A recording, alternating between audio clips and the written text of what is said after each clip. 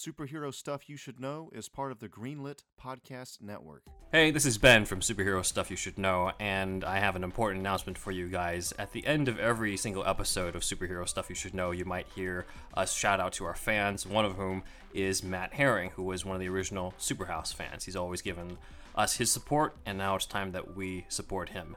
We've just recently found out that Matt has been diagnosed with stage 4 colon cancer. And as a cancer survivor myself, I know personally that there's a lot of emotional and financial strain that comes into that.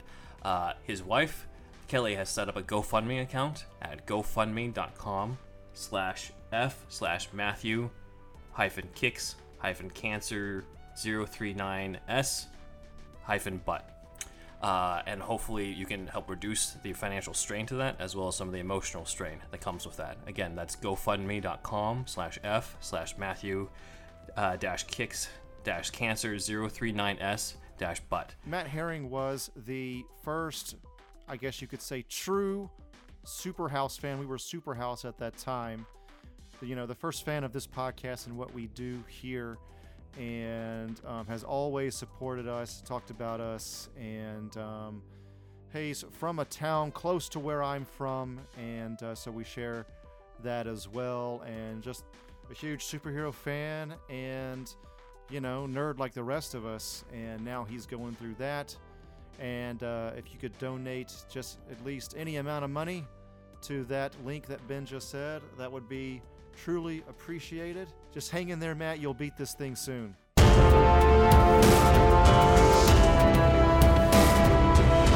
Joker, this ends now. That's what you think, old pointy is. Check out my shiny new toy. I just stole it from Cadmus. I actually have no idea what it does. Let's see what happens when I push this button right here.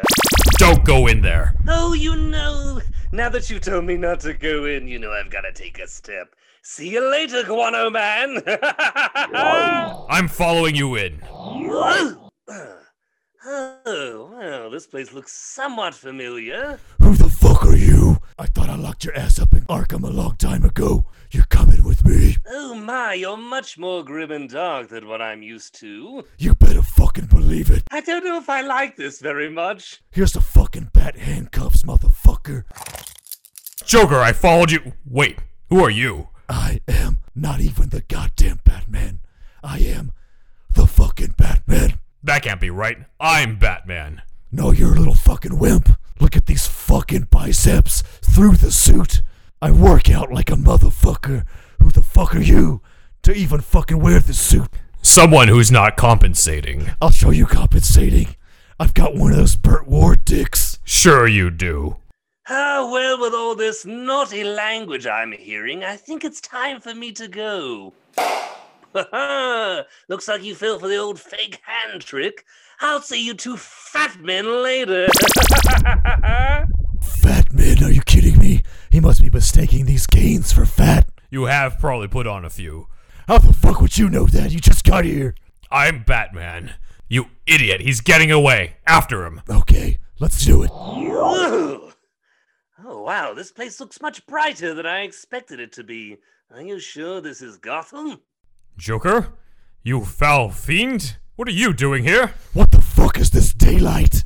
I work at night only. Get used to it. Oh my god. It's him. The original.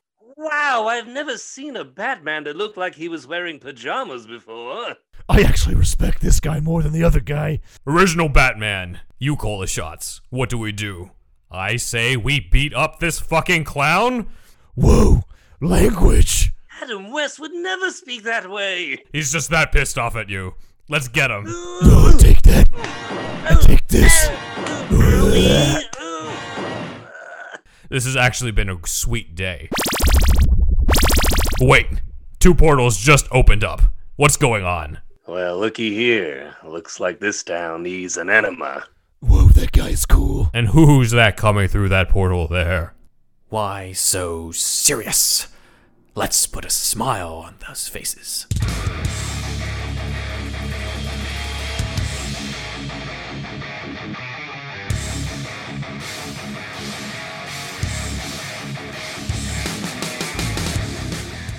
Welcome to Superhero Stuff You Should Know, a Superhouse podcast. We are at the end of 2020 in our end of year episode, and we are closing it off. This is Ben, the man who knows too much about Batman, and with me, as usual, is my co-host.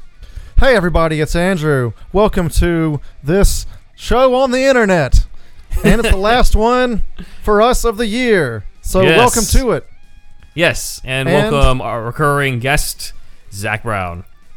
Hey everybody, it's me, Zach again. I'm always happy to be back on. Especially here at the end of the year. This is special. Yes, I know. It's a very special end of year, so we're very happy to have you on, man. We were talking earlier in the previous episodes on how we've done an 80th anniversary for Joker and Robin, and now it's Catwoman's turn to close us out. Why did I choose now? Well, it's because a lot of Batman fans have been rewatching Batman Returns this Christmas, and we decided to finally go into the sequel that it didn't get, which was not a Tim Burton Batman Forever, but the unmade Catwoman movie that Tim Burton was supposed to make. This would have been the first female-led superhero film, I believe, because it predates the 2004 version, obviously. Wasn't there like a Supergirl movie in the 80s? Oh, yeah. Actually, never mind. This would have been the first female-led superhero film post-Batman, I guess. Like, it would have... Yeah. Supergirl would be the first one. But then there would have been this large gap, and then this would have been, like, the first one after that. And there were, of course, TV shows like, of course, Wonder Woman and a Shazam spinoff called Isis. Yeah. Yeah, That's more of a deep cut, I think. I've never seen it, but I've seen pictures of it floating around online. I'm sure it's on YouTube. I think that character's in the new Black Adam movie. Whenever that comes out. I wouldn't doubt it. They straight up had a show. Yeah. There were Shazam spinoffs, because there was a Shazam show too. Like Shazam's had an interesting run, but anyway, this is about Catwoman. Get out! And I'm sorry we saved the last episode of the year for one based on a woman. We didn't plan that, but here we are. Why'd you have to call that out, Andrew? If we don't, the fans will. Walter the Wobot is going to say something. Green Arrow, Julian in Australia, all those guys. Super Inframan, Kooky, why haven't you said something? Remember, I said it was because of the timing with Batman Returns. I figure it would be better to save it till now. Timing-wise, I'm sorry. I'm sorry. We're starting 2021 with Wonder Woman 1984, though, so that is true. It's not like we just do end-of-year episode is going to be just for the female superheroes. The first and the last. Yeah, okay, there you go. And so there it is. We'll have some more. When we talk about Wonder Woman, I want to talk about all kinds of bondage. Of course, yes. That shit is in the very DNA of Wonder Woman, but we'll get to that later. I did read the original Wonder Woman comic this morning, and I was like, oh my god, in terms of like how 1940s they drew the bondage costumes of the Amazonians in Themyscira. I was not prepared for that. But it's a hell of a part of the comic. So progressive as far as, the bondage, B, they were in a polyamorous relationship. And then, of course... The real life guy, you mean? Just for the context of the audience. Yeah. The real life guy, what's his name? Moulton. William Moulton. Moulton, yes, that's right. William Moulton Marston? No? Anyway. Yeah. All right, Catwoman. We're going into from one kink costume to another, I feel like. Yes. Yeah, that's true. On to the other kink, though. Yes. DC's more about that, I guess, isn't it? More than Marvel. This is how we do it. This is the closest we could have gotten to a Burton continuation to Batman Returns. A lot of the internet. I've corrected this in past Ben Caves, but we might as well go into it now in case we haven't done this formally on the podcast, but internet likes to make up that Burton was going to do something called Batman Continues, with Keaton as Batman, Pfeiffer as Catwoman, Marlon Wayans as Robin, Rene Russo as Chase Meridian, Robin Williams as Riddler, Billy D. Williams as Two-Face, and Brad Dourif as Scarecrow. First of all, that's way too packed of a cast, but that hasn't stopped people in the past anyway. Nope. But we found with our interview with Lee and Janet Scott Batchelor that this was never the case. Burton hired the Batchelors to work with Schumacher, and together they came up with the idea of having Robin, Two-Face, Riddler, and Chase Meridian in the first place after Burton was already gone. So Rene Russo and Robin Williams were Schumacher's choices, not Burton's choices, because Burton wasn't on the project anymore as a director. He was only given producer credit because he helped hire the Bachelors. People just sort of group Wayans in there because he was cast as Robin in Batman Returns, and then, of course, Billy D. Williams was already cast as Harvey Dent in '89. I don't know where this Brad Dourif as Scarecrow thing comes from. It's kind of a mystery to me because I don't remember any talk about Scarecrow in any of the interviews with the Bachelors or any talks with Schumacher, but Dourif did say that he was one of Burton's personal choices for Joker back in '89. Is he Stephen Dorff's brother? No, it's a Dourif, so Dourif. Okay, I'm thinking Not of Stephen Dorff. Dorff from Blade, and then he didn't. He wasn't anywhere until True Detective, and that blew up too. So Yeah. I didn't even hear of Brad Dourif being his choice for the Riddler. So I've heard of those like rumors as well. Yeah, it's just I've never really heard, like, the closest I've heard to mentions of Burton working with Riddler are the first one being the Julie Hickson treatment back in 1985, I think, where it was just like every Rogues Gallery member shows up at the circus before Robin's parents are killed, and then the other is the mention of Riddler at the end of Daniel Waters' first draft of Batman Returns, but it's just a mention where to the Punch and Juliet, who became Josh and Jen in the movie, are basically talking about, maybe we should get hired by the Riddler because Max Schreck and Penguin are dead at that point, and then they get blown up. So they're not going to get hired. all these you listed earlier, they're all internet just made up by. They're all internet made up stuff. So I'm Yeah. just correcting that now, taking the opportunity to, because this project that we're about to talk about is the closest we would have gotten to Burton continuing the Batman world, not including the Batman musical, as we talked about in that one episode last year. But yeah, this is the spin-off that they wanted to do, and that's why they even added the shot at the end where Catwoman is looking at the bat signal. Because remember, that was not in the original script. That wasn't even Michelle Pfeiffer. I don't even think that was a stunt woman. I think that may have been an animatronic or some sort of just robotic animatronic. thing. Yeah, I think, because all you need is just to look up. Really, they couldn't get like some extra in a suit. It is an interesting like body movement though. Yeah. The way it's like the way They it does did that. use one. Yeah, I think they did use an animatronic, and then they got a stunt double, or something wasn't like meshing, because I have watched those special features about Batman Returns, and I remember them showing that animatronic. Yeah, just like It's looking up. weird. Yeah. Like a last shot they wanted to tie in there. You could have just brought in her stunt double. I mean, I think that's going to be a lot easier than creating an animatronic Catwoman for one 2-second shot, you know? But whatever. So Burton did bring back a couple people from Batman Returns. Obviously, Michelle Pfeiffer was going to come back to reprise her role as Selena Kyle. Denise Denovi, who was the producer on Batman Returns, was coming back. And the screenwriter, Daniel Waters, was coming back. Let's talk about this for a second. Michelle Pfeiffer was huge at this time because of this movie. I was like 10 or something when it came out, and Michelle Pfeiffer was like one of the biggest actresses in the world to me. Well, you know, I didn't know that many, but I was, you know, of course she was Catwoman. And like after that, it's like she wasn't in much, at least not on my radar. Yeah. No, I like agree. what happened with Michelle Pfeiffer? She became the Wasp. That's true. She's in that, but that's like 20 years later. She disappeared in the quantum realm. Didn't you see Ant-Man and the Wasp? She's been in the quantum realm this whole time. I think she speaks French fluently, and when I went to Paris one time in 2008, first time ever going to Europe, I saw she was in French movies. Michelle Pfeiffer was in, you know, she was an actress over there for a while. I don't know. Maybe she did that. I don't know. I haven't done a huge fucking IMDb deep dive on this, but her career might be more interesting than we might think. I mean, Keaton kind of disappeared for a while, and then suddenly it was like Birdman, Spider-Man Homecoming, The Founder, Spotlight. He was in like, suddenly he's like back. So, you know. You seen The Founder? That shit's fucking good. I haven't seen it, but I heard it's good. It's actually like, why is this movie so good? It's definitely on my list. I want to watch it too, mainly because Michael Keaton is in it, but I did hear it was very good. Nice. Oh, dude, it's weird. McDonald's let that movie exist because it's not. They don't paint it flattering. Not flattering at all. Like Ray Kroc, Michael Keaton, Ray Kroc is a sleazebag, and it's great. It's fucking great. Oh man, So- yeah, no, I'll definitely check it out. Yeah. But Daniel Waters is the man who wrote the original draft of Batman Returns, as well as wrote this draft for Catwoman. I have a few quotes from him on this project specifically, not just Batman Returns.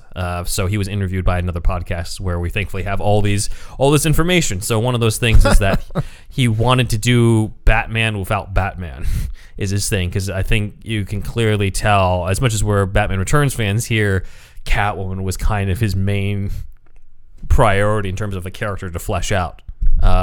With Penguin maybe secondary, and Batman maybe like towards the bottom of the main characters, just in comparison to just how fleshed out, Selina and Oswald were.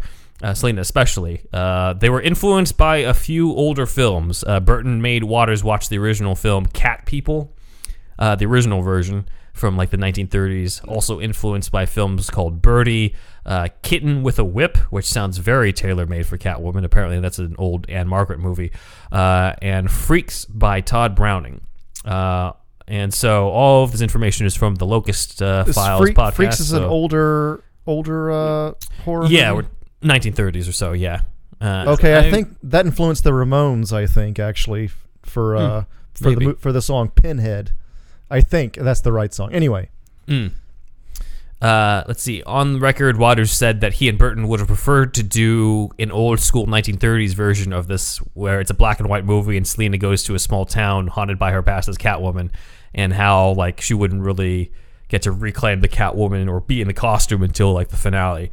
But they knew that's not very commercial at all. So they went with something that is along those lines, but with the flavor of a blockbuster superhero action film at the same time.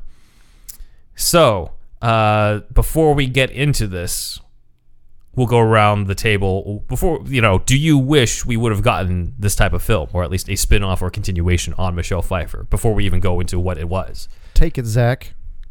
Oh, absolutely. I think she's one of the best parts of Batman Returns, and I know I recently said that I don't feel like any version of Catwoman has held a candle to her as much as I like Eartha Kitt and Julie Newmar. Don't like Anne Hathaway very much, and I want to see what Zoe Kravitz does. But I mean, that's the first Catwoman I saw when I grew up. And I grew up on like Batman and Batman Returns. So yeah, I would have loved to have seen her take on the role of that character again. Yeah, no, absolutely. Andrew? Yeah, like Zach said, Batman 66 was not on Nick at Night, and it was hard to watch. I mean, we just couldn't find it. I didn't have VHSs of it. Actually, there was like a long-ass dispute. Like, it wasn't released on home for the longest-ass time. For a long time. Now it is, but it took a long time. So for that it to was happen. like, I was aware of that, but like Zach said, this was our first Catwoman. And, yeah, her presence is insane. Like, when you think of this movie, it's almost to the level of Ledger's Joker. Like, she kind of outshines almost everybody else. Although everybody else is doing a really fucking good job, but she's just her level of being deranged, and she starts out more than like normal for the most part, right? But then she has the switch, unlike Max Schreck, unlike the Penguin. So I think you kind of feel for her more in that movie, and yeah, I mean, what was the question? Would we want to see this movie? Yeah, I want to see this movie. It would have been awesome. Yeah, more movies just set in that Gotham too. Like Burton's Gotham would have been so cool, and and like what's her name? Anne Hathaway. It was sometimes good for Nolan. She was Catwoman. Yeah, sometimes it was good for Nolan. Yeah, I'm going to be positive it was good for Nolan's tone, but Michelle Pfeiffer is still kind of like the queen. I agree with the assessment that she's kind of the Heath Ledger of the Catwoman role, in the fact that it's not the traditional take at all. As I pointed out in our Batman Returns deep dive, she doesn't actually steal anything in the whole thing, but you almost don't care about that at all because of the fact that it doesn't have anything to do with her story. You feel for her. You want her to go after Christopher Walken. And she makes such an impact. She steals the show of that. It's a show that's already with such a stellar cast of characters in that as well. So it would have been fantastic just to see her in the role again, regardless of what you think of the upcoming script that I'm about to go into. I know we're going to go into this script and not Batman Returns. We already did that, but I might have forgotten if we've covered this before. But Right. the fact that, like, Catwoman falling off a cliff and then being licked by a bunch of cats, that was a Burton thing, right? Like, that was not in the comics ever before. No. The idea of the cats licking her? No. Yeah. Okay. And what about the level of derangement that she has in the movie? That's generally not a Catwoman thing either. Not really. She's usually kind of like, beforehand, I'd say the Julie Newmar, Lee Meriwether, Eartha Kitt version of Catwoman was true to the Silver Age, where it was she was kind of just a female villain. The main difference between her and Penguin, though, was that she flirted with Batman. But otherwise, like, she still schemed, she still had henchmen, she still like did crimes. Yeah. You know, it wasn't too different. Funny enough, I think Lee Meriwether is actually my first Catwoman, because interesting. I had 89 on VHS, but I didn't have Returns on VHS until I was in middle school. So partly because my parents, I think, thought it was too dark. I had 89 and I watched the shit out of that, and then I had the Batman 66 movie. And so my Catwoman was Lee Meriwether in her, only appearance in that role.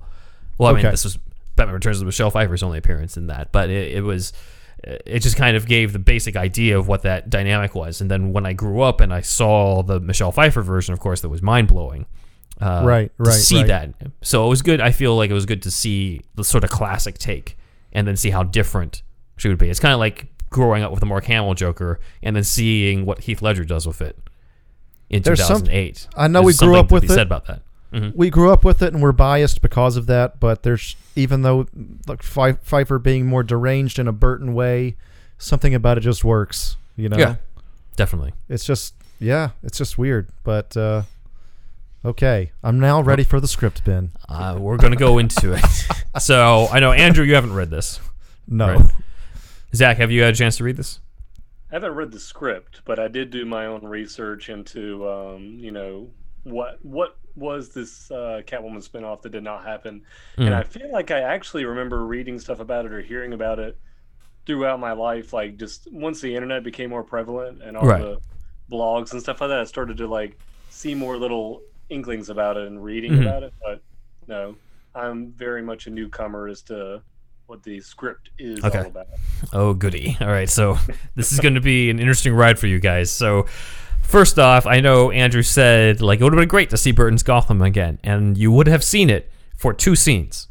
Oh, great. So then she goes to Bloodhaven or some shit. But I don't know if Bloodhaven even existed. She goes to Jersey. Okay. This is written around 94, 95. So we only see flashbacks of her time in Gotham, where apparently she was found injured and brought to the ER with amnesia. Again. Okay. So she has no memories of what happened in Batman Returns. That's okay. All right. Her mom decides to take her to the main setting of this, which is a fictional resort spot called Oasisburg. This is not a city in the comics. This is made up by Daniel Waters. Oasisburg kind of feels like a mix of Las Vegas and Disneyland as this sort of huge tourist trap city. So right off the bat, I admit this already kind of lost me because this feels inconsistent with the ending of Batman Returns, where we saw her uninjured at the rooftop looking at the bat signal, and they made the whole animatronic just for that shot, only for them to be like, wait, never mind, she was injured and she has amnesia now.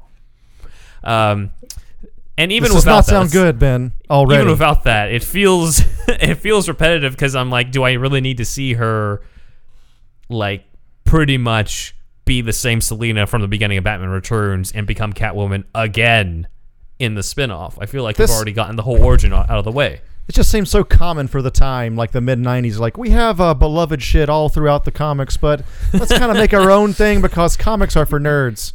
Yes, you know what I mean? Yes. Like 50 years of history here. It's just so annoying. So annoying. So let's go a little further into this. Oasisburg seems like a happiest place on earth kind of place, but it's also clearly a place where women are repressed. So there's a female psychologist, interesting enough, who's written a book called The Catwoman Complex, in which she says that, quote, women's pursuit of power turned them into monsters. Quote, stop trying to be Catwoman and start trying to be women. So basically she's for the patriarchy and putting every woman back in their place, so to say. This is a character in the in is the a character. script. Yeah.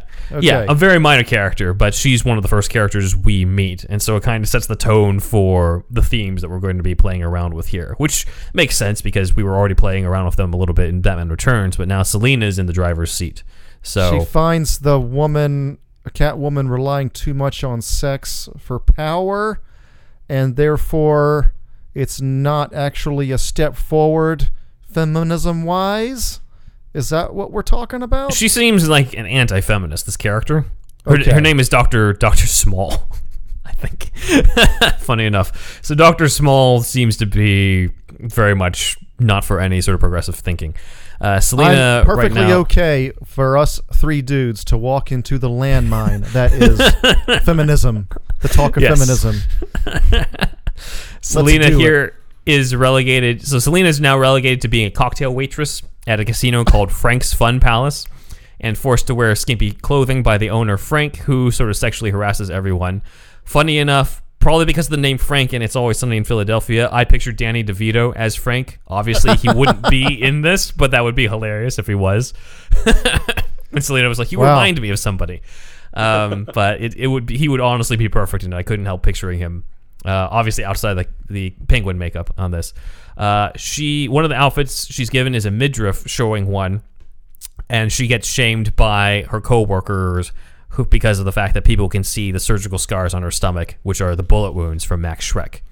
So these are all like little things that sort of give her like what happened to me sort of feeling. She doesn't quite know what happened in Gotham. We don't get any appearances from Batman or Bruce Wayne, no flashbacks of Penguin or Max Schreck, but we do actually get to meet one character from Batman Returns who we never really saw, and that was Selina's mom. Because Selina's mom, she's on the phone. She's on the phone. She's on the answering machine, and funny enough, I could not find the name of the actress who supplied the voice for that. There's nobody credited in Batman Returns. So if anybody happens to know who the actress was who did that, for all I know, it might have been Michelle Pfeiffer putting on a voice. Who knows? But she's actually in this. We see Selina's mom. She's an actual character who seems somewhat verbally abusive to Selina, not surprisingly, considering what we heard on the answering machine. And at one point she says, quote, "I forgot to tell you, you're on a diet. The fact you're still reasonably pretty is the one thing you got going for you." Wow. So okay. that's Selina's mom. Obviously, I pictured Julie Newmar or Lee Merriweather as Michelle Pfeiffer's mom, but Burton likely would have gone for neither. But I couldn't help but picture like this would be kind of a way to have them cameo in this. They weren't doing that then. There were no fun nods. Yeah. Typically, Selina's mom in recent comics, especially during that time, had committed suicide. So this is kind of a change to have Selina's mom alive and living with her and taking care of her in this city that is also not in the comics. In Dark Knight Rises, they talk about she's from like a real shitty part of Gotham or something, and grew up like having to take care of herself from I don't know. Yeah, that's probably just for that movie. They sort of went with a comic book version where her parents really weren't around much, or they were not, either they died and she was an orphan on the streets, or they just weren't around for her. Any of those sorts of scenarios. So okay.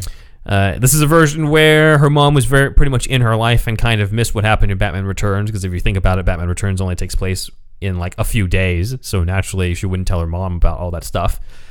But okay, she's a character in this. The next character who has a minor role but an important one is a homeless woman who keeps following Selina around, and Daniel Waters has given her the character name, quote, Mexican Hag.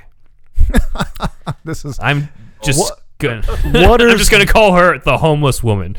How did Waters deliver so hard with Batman Returns, and now we're missing the mark, seems like, with this script? Well, remember, so if you guys have heard, the listeners have heard our Batman Returns script deep dive, I did not like Daniel Waters' original Batman Returns draft, even though it set aside the blueprint. I had a hard time getting through it. I was lucky enough to already have had some notes before I even prepped that episode, because I didn't really want to reread it again. So already, the first 5 to 10 pages of the script, I'm like, I think I made a terrible mistake picking this as like the end of year episode.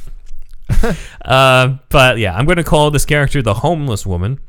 So Selina's mom allows the homeless woman to sort of live with them, kind of. She's like in this hut that's like outside of the house in Oasis. Yeah, if she's a one-off character, why the fuck is she Mexican anyway? I it could don't be know. anybody. It was Waters was very specific on this. Okay, all right. But what happens is Selena's mom seems to know that this homeless woman found Selena in Gotham and took her to the ER in the first place. So she kind of feels like she owes her daughter's life to this homeless woman, who again is unnamed. No explanation on how this homeless woman went all the way from Gotham to Oasisburg just to follow them. And there's no real explanation for her purpose. She kind of shows up, seems to know Selena's Catwoman, but if I were to rewrite this and remove the whole amnesia aspect, her entire role is unnecessary. Let's see. So Selena ends up meeting two potential love interests on her job as a cocktail waitress. One is a rich architect named Brock Leviathan. Big old Burt Ward dick. I was picturing a Mark Paul Gosselaar type on this. I'm picturing a Joe Manganiello type. Oh yeah, I guess some tall so. Dreamboat motherfucker. I was kind of picturing a more like waspy blonde dude. The way that this guy's written, because he's supposed to be like he's supposed to be a rich fuck. Oh, okay. On this, he's right. kind of a Mark Leviathan. Brock Leviathan. Yeah, the Brock sounds waspy as fuck. Leviathan. Yeah, Brock Leviathan. Like those like those twins in fucking Facebook. The Facebook movie. What the fuck were they called? The Winklevoss. The Winklevoss twins. Yeah. Whoever. Army Hammer. Was it Army Hammer type Hammer, of blonde? right, Yeah. The other is a journalist dude named Louis Lane. Not Lois Lane, but Louis Lane. I have a feeling this is just a play on Lois Lane, and since the genders are reversed, Catwoman is the hero and Louis Lane is the Lois Lane here. It's said that he has written stories about the Corto Maltese, just like Vicky Vio in Batman 89. So this is kind of the only 1989 Batman movie reference we get in here. So far, what I've laid out sounds pretty dreadful, but here's where things get interesting. So, Oasisburg. Also, just that. Okay. Anyway, Imagine if it was Otisburg. Otisburg it's being protected by a league of superheroes called the Cult of Good. So the Cult of Good, also another Daniel Waters creation. Don't expect to find this in your latest DC comics. Here are the members of the Cult of Good. We got Mammoth, who's kind of the strong, dumb one. Spooky, who seems to be a skilled fighter. Adonis, who's this good-looking guy with a jetpack. Cactus, who has like a gun arm. But the main leader, who we'll talk about a lot, is Captain God. That's his name. Okay. The superhero named Captain God. Again, we're the mid-90s. Look, if you're younger listening to this, you have it so good. This was so common. Instead of, going into our catalog that we have the fucking rights to and we can totally use, we're going to make up some fucking extra bullshit. Sure, new characters are welcome sometimes. I get it. But why not just introduce somebody from the fucking mythos already? You know? I'm not alone in this fucking opinion, right? No, of course not. Of course not. However, as I go further into it, you'll kind of see why. So here's how I felt about it as I was going through it, because I had the initial same reaction. I was like, look, Batman Returns, he kind of pulled it off on here, but my problem with his original script for Batman Returns was that it was like he was sort of making fun of comics and the source material and the commercialism of Batman while writing a Batman movie, and so it kind of felt a little repetitive and self-indulgent. But now Catwoman's the only comic book character, and everyone else is his own character, his own original one. So now it's like, well, yeah, I wish that he picked somebody from the comics, but given what he's trying to do here and what you're about to see what he does with these characters, I'm like, you know what? I don't mind it because it's his own thing. He's not fucking around with, he doesn't have Batman talking about how he's been reduced to being on merchandise anymore, like he did in his draft of Batman Returns. Now it's like a whole separate character who gets to do his own thing. And there was supposed to be a Batman store in Batman Returns, right? Yeah. And Batman was going to be like, now they put me on like mugs and stuff, and this is what I've been reduced to, and now he hates the people of Gotham just as much as the villains do. I'm like, I don't think we need any of this shit when I was reading his original take on that. Okay, I'm going to try to accept this movie for what it is now. He's left Gotham because she has amnesia. If she's around too much Gotham shit, she'll be reminded too much of what happened. So script-wise, he wants to keep the amnesia going. I can understand that. I don't know why she's in this new town, but okay. Other thing, he doesn't want the baggage of all these characters from 50 years or before, before, so he creates his own fucking thing in this whole new town. So he can twist it however he wants. Sense. Yeah. He kind of he can twist it however he wants. It's kind of just like, at the end of the day, Max Schreck is kind of cool because he's his own character, and I feel like if you just renamed him Rupert Thorne in Batman Returns, it would kind of lose something.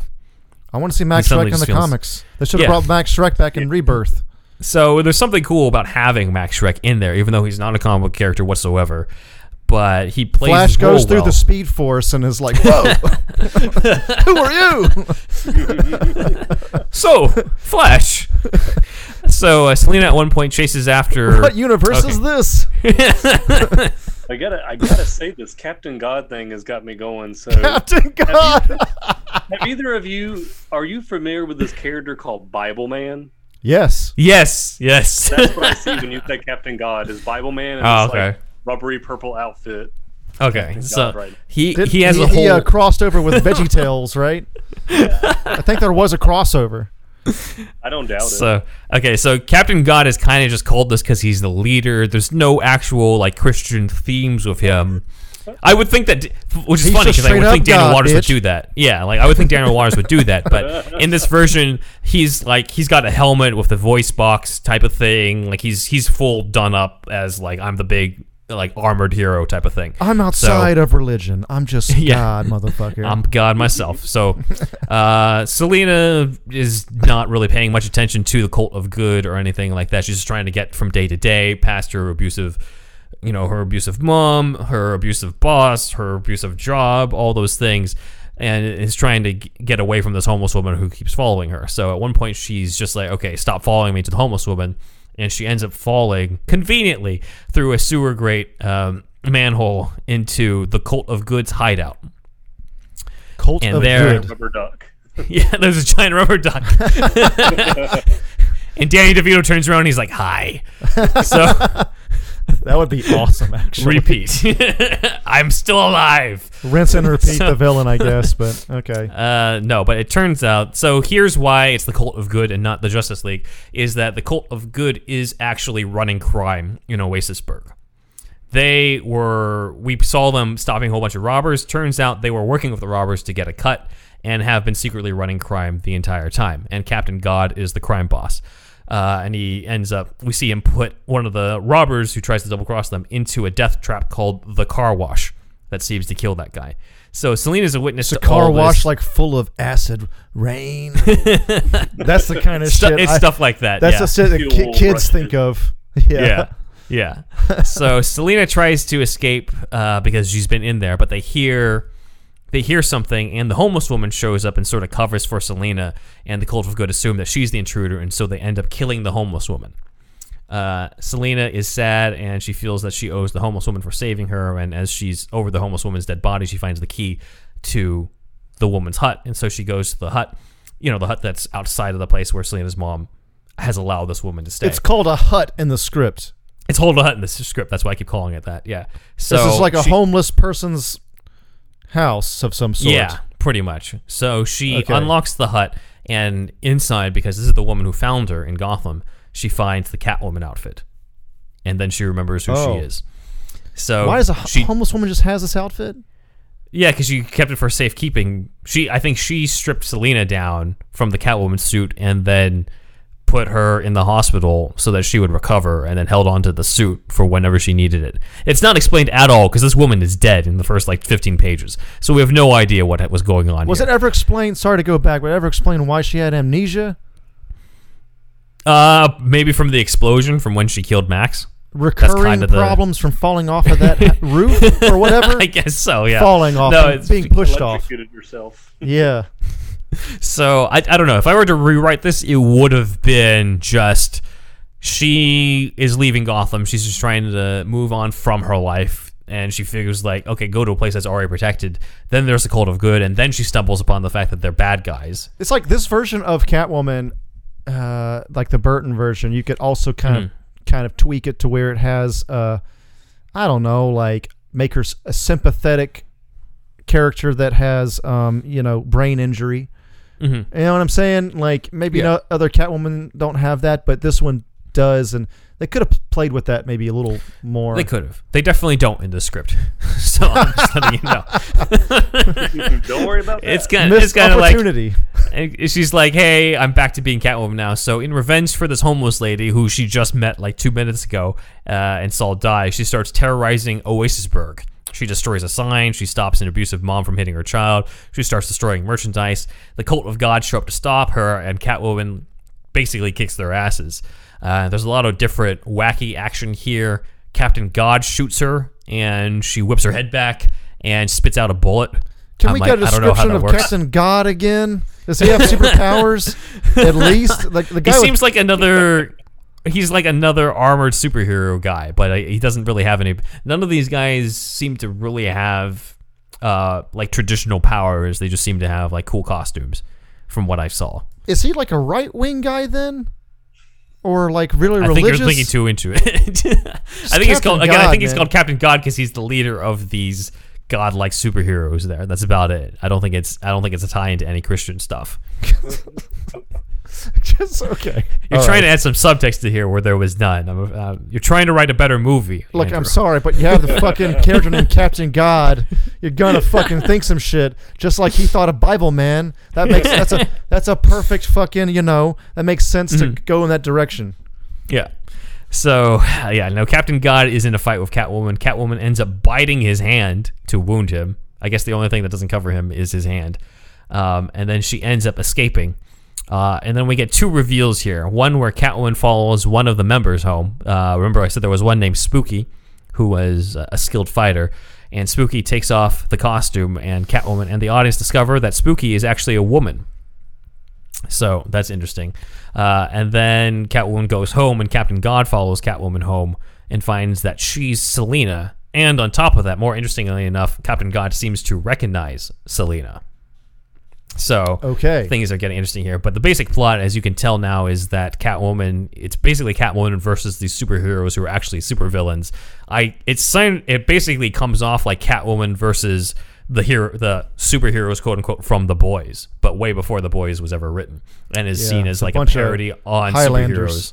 superheroes. Yeah, exactly. Yeah. So we get back to Selina on her job, and just like in Batman Returns, she kind of has a renewed confidence. She tells off Frank, the Danny DeVito type character, when he tries to, be suggestive to her, and she runs into her potential, love interest again. So first there's Brock, the waspy guy. He's a rich architect who helped build Frank's Fun Palace, and he also has a British butler named Jeff. Jeff L. No, Selina says she vaguely remembers going out with a guy who had a British butler. Is it spelled like G-off, like that No, it's giraffe not. in Toys R Us? It should have been. Geoffrey. It's J. I remember people back in the South. You probably had this experience, Zach. That ain't Jeffrey. That's Geoff. That's Geoffrey. That's Jean-Claude Van Damme. Anyway, So Brock asks her out. we were like, oh, we stay away from them. Yeah. Those types. Brock asks her out, and Selina finds, as Brock is asking her out, she looks at his hand and finds that it's been wounded. He's got a bandage over it, and she realizes he might be Captain God.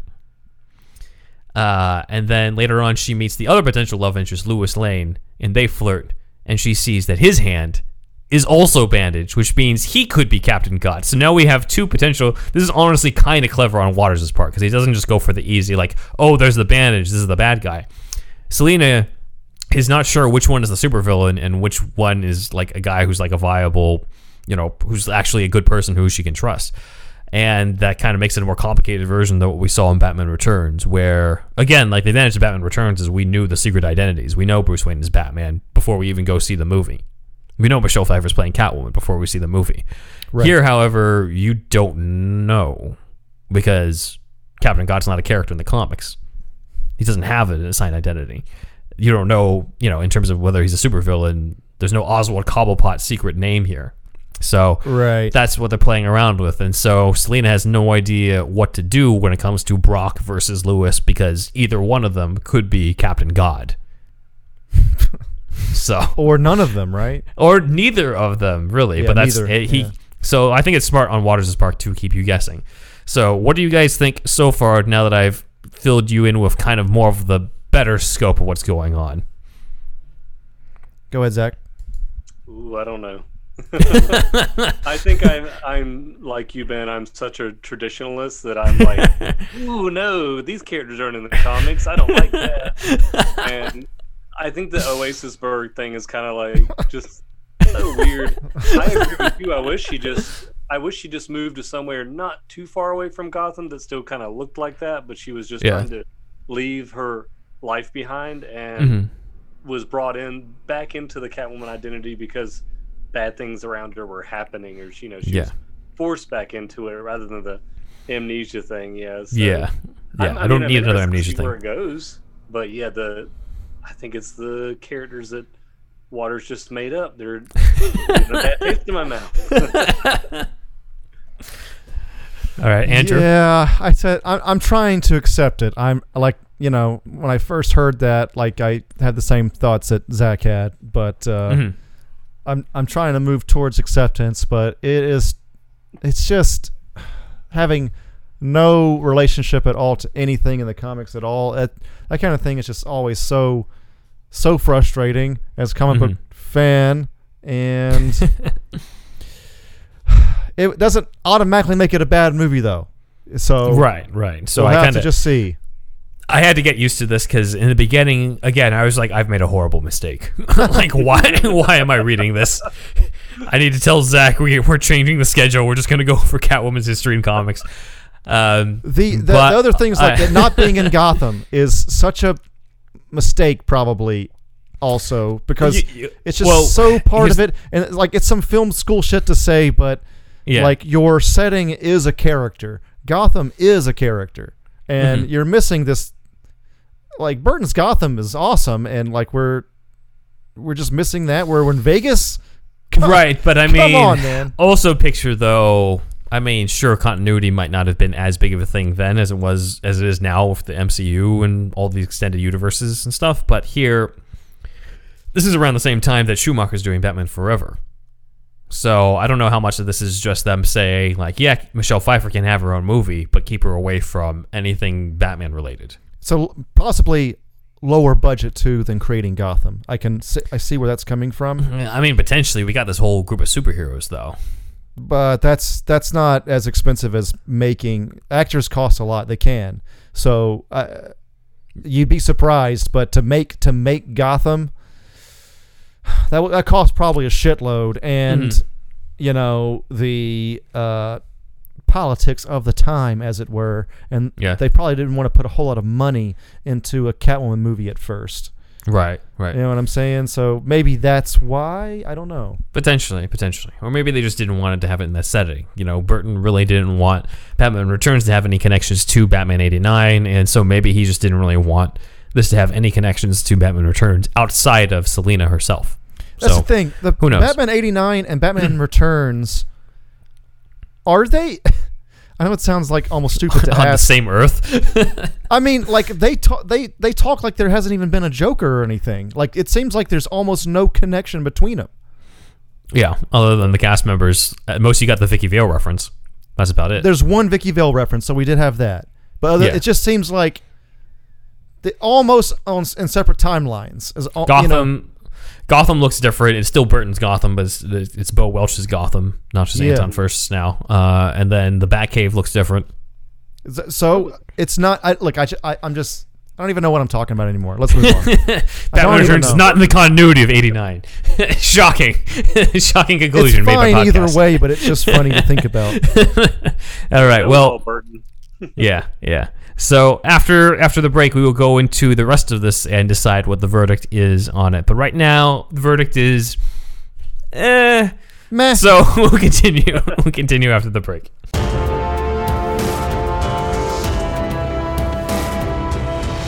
He's waking up. Good morning. Good morning, Dick. What is going on, man? This is okay. I mean, thanks for bringing me here, sweet pad.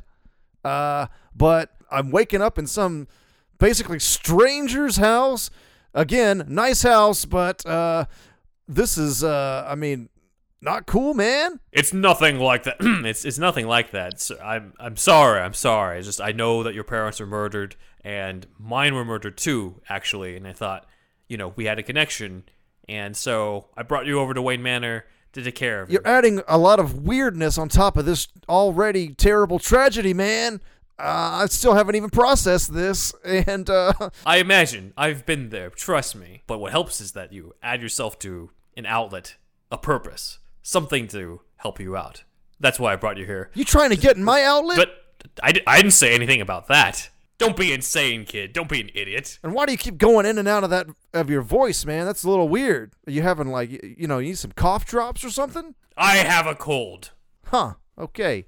Well, chicken soup. Yes. Chicken soup would be good for that. You don't have anybody else here, do you? It's just me and my butler, Alfred. Okay. Just us three men in this man. Oh, I've made it worse. Okay, you know what? I'm fucking Batman. Come to me in the Batcave. I'll show you. I've run out of ideas. I'm just going to induct you into this war on crime. That was easy. I'm in. And that's why, everybody, the real reason why Bruce Wayne took Dick Grayson to become Robin. All right, everybody, if you like that sketch right there, we have that, plus news, plus we're bringing back some opinion pieces and review type stuff and all kinds of stuff in our $5 tier on Patreon. So just go to patreon.com/superherostuffpod, and if you become part of the $5 tier, you can see these new bonus episodes. Basically, consider it Superhouse DLC. Hi, I'm Troy McClure. You may remember me from such films as Darren Aronofsky's Batman Year One and Joel Schumacher's Batman Unchained. And right now, you're listening to Superhero Stuff You Should Know. Ha ha! And we're back to talk more about the Catwoman movie that was never made, for better or worse. So what we have, Zach wanted to show us. He's got a little Catwoman thing. Oh yeah, on I have display. Some Catwoman gloves. Yes. Nice for the episode. Yes, those are awesome. So very appropriate. Yes. But yeah, where we left off is Catwoman is unsure of the true identity of Captain God, who, as I said, is has no Christian ties. He's more of a pagan version of the word. He's more of a secular god. Yeah, he's secular. He's secular. Captain Secular God. Yeah. Lowercase god. Lowercase G. Yes. They could have they could have honestly just called him Homelander, and it would have been the same, except he doesn't have the superpowers. But still. So that would be John Cena's character. What the fuck is that guy's name? In Peacemaker. Peacemaker. Does he have powers? I don't think so. So he's like a peacemaker type. I think he's like Captain America. He keeps saying he's Captain America as a douche, so I imagine he's got the same, like, somewhat enhanced stuff, but not the same. Right. I'm thinking of Ozymandias as well. Oh, yeah, that's true, too. Does he have powers, Ozymandias? He's just super smart, right? Super smart. Agility, he catches the bullet. Oh, yeah. He is, like, somewhat super powerful, but yeah, not like Superman, I don't think. Yeah. Okay, I forgot about the bullet thing, yes. Well, the Cult of Good meet to talk about Catwoman, and one of them says, quote, Garfield's girlfriend crossed a line last night, and she's got to get spayed. So, those are the type of lines that we have. Now I know what movie we're in. Okay. Here's where we get some interesting thematic stuff. So we have a montage where we follow a black cat passing through the town, where we meet a woman who's just been broken up with. It's a Catwoman training montage? Just a black cat. Okay. It's a montage following this cat. Okay, she's like doing the whip on the beach and shit. This is not a training montage. Stop trying to make this a better movie. So would have been incredible. By the way, now that you think about it, I can't think of any movie with a training montage with a woman. Anyway, all right. I mean, wasn't there in $1 Million Baby? Or Next maybe Karate with Kid? That. Basically, if you're Hilary Swank, you get a training montage. I forgot about. Well, anyway, it's been a while since I saw that. Okay. I rented Next Karate Kid on VHS, so that's when I saw that movie, and I've never seen $1 Million Baby. So, got it. So this black cat is passing through the town, and we meet. There's a woman who's been broken up with, another woman who's being abused by her husband, who like basically takes the stuff that she bought and throws it into the street. We have another one who's getting calls from a stalker at home. So you can see there's a theme going on here of the type of experiences women are going through in Oasisburg. And the cat finally goes home to Selena, who's in a hut trying to revamp the homeless woman's. She's in like that old like Italian type mini scooter type thing. Oh, she's trying to like Vespa? repair that Vespa type thing. Yeah. Yeah. And she's trying to reboot that for a bit for her own purposes. And then Selena goes off to have a date with Brock Leviathan to find out if he lives up to his last name. So here, Brock, she does not get that far though. So Brock claims to have designed. It was interesting. He claims to have designed Gotham Plaza from Batman Returns because he's an architect. So another Batman Returns connection. Okay. Let's see. During the date, though, it gets interrupted because they keep getting surrounded. They keep finding outside there are a lot of people running around specifically women running around in black cat costumes. And Weird. Selena herself obviously is not one of them because she's at the date with Brock. And it turns out we're supposed to recognize that all of these people, all these women in the Catwoman outfits, are the women we met during the montage with the black cat. And so this is a montage of women who've been inspired by Catwoman after seeing her fight the cult of good and everything to rise up against the people oppressing them. There's even a part where one Catwoman imposter turns to the other and says, quote, "I'll beat up your husband if you beat up mine." So Okay. she sees that Lois Lane is observing the chaos and could potentially be running off to be Captain God, or he's running off to write the story. And meanwhile, Brock ends the date short because he thinks that his warehouse is going to get hit. Or maybe he's Captain God. So Selena has no idea. We don't know way. anything. We got She's like, I still know cat as people little as running I did outside. before. It's fucking nuts right now. There's a recurring joke that Catwoman is trying to play detective like Batman, but since she's not Batman, all of her attempts go to backfire and just give her the same clues that support her previous confusion. So it's kind of funny. But Catwoman in this overall, and here's what we're going with thematically, is that she's seen as a symbol of fighting back against abuse, as we saw in Batman Returns, and it seems like Waters is carrying over this theme into this as well. And that's actually not something that is unique to this take. We've had a couple instances of that, of Catwoman being born from that background. In the comics, in the issue, the autobiography of Bruce Wayne in the 80s, the Catwoman of Earth 2 confesses to Bruce that the real reason she became Catwoman was out of revenge after she married an abusive husband, and she wanted to basically take everything from him. And so she donned the Catwoman outfit in order to, take what was his. And then the storyline, Her Sister's Keeper, does actually start off with Selena being found on the street surrounded by cats. Familiar image. This was before Batman Returns, so that's likely what inspired it.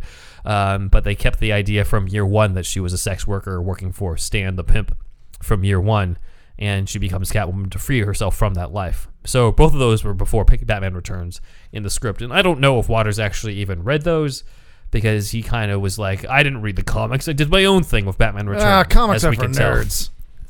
But that doesn't change the fact that theme is still carried over here, and I think it's one of those things where I'm just like, I don't think 1995 was ready for this idea. So Waters was woke. Yeah. Not Maybe not the Mexican hag. I don't know about the Mexican hag part, but yes. That's true. For this part specifically. Maybe not that woke. Yes. So Catwoman arrives, and she decides to gather up the Catwoman imposters to fight against the cult of good. So now, this isn't the boys, this is the Catwomen, if we could say that. And they end up ganging up against Mammoth and end up killing him. So that's one of the cult of good members. And Catwoman ends up confronting Captain God, where there's another Batman Returns reference where he's like, "You've used up your 9 lives," and she's like, "I still have 1 left." Again, reference to the ending. So Captain God grabs her by the throat, but an arrow hits him, and she looks across the way to find that the arrow has been fired by another Catwoman donned by a significantly older woman who is very familiar, and Selena is like, "Mom?" So Selena's mom is hinted at knowing more than she seems the whole time, being more than capable of what she seems, and potentially having been some sort of Catwoman before Michelle Pfeiffer, which also supports my idea that maybe they were actually thinking of having Julie Newmar or Lee Merriweather in this role. This is weird. But she apparently is really good at archery skills and hits Captain God with her arrow in order to save her daughter, who she also seems to know is Catwoman already. This is I don't know. Not good. I kind of dig the Catwoman, though. I Yeah. Good idea. Her mom is in Vegas out of nowhere with the costume on, and she knows archery. I just wish that there was more of an explanation. Maybe if Mom had been doing archery earlier in the film, just around the house, then it'd be like, hey, checks out. I have an old school Nick reference for you, Zach. Well, no, sir, I don't like it. And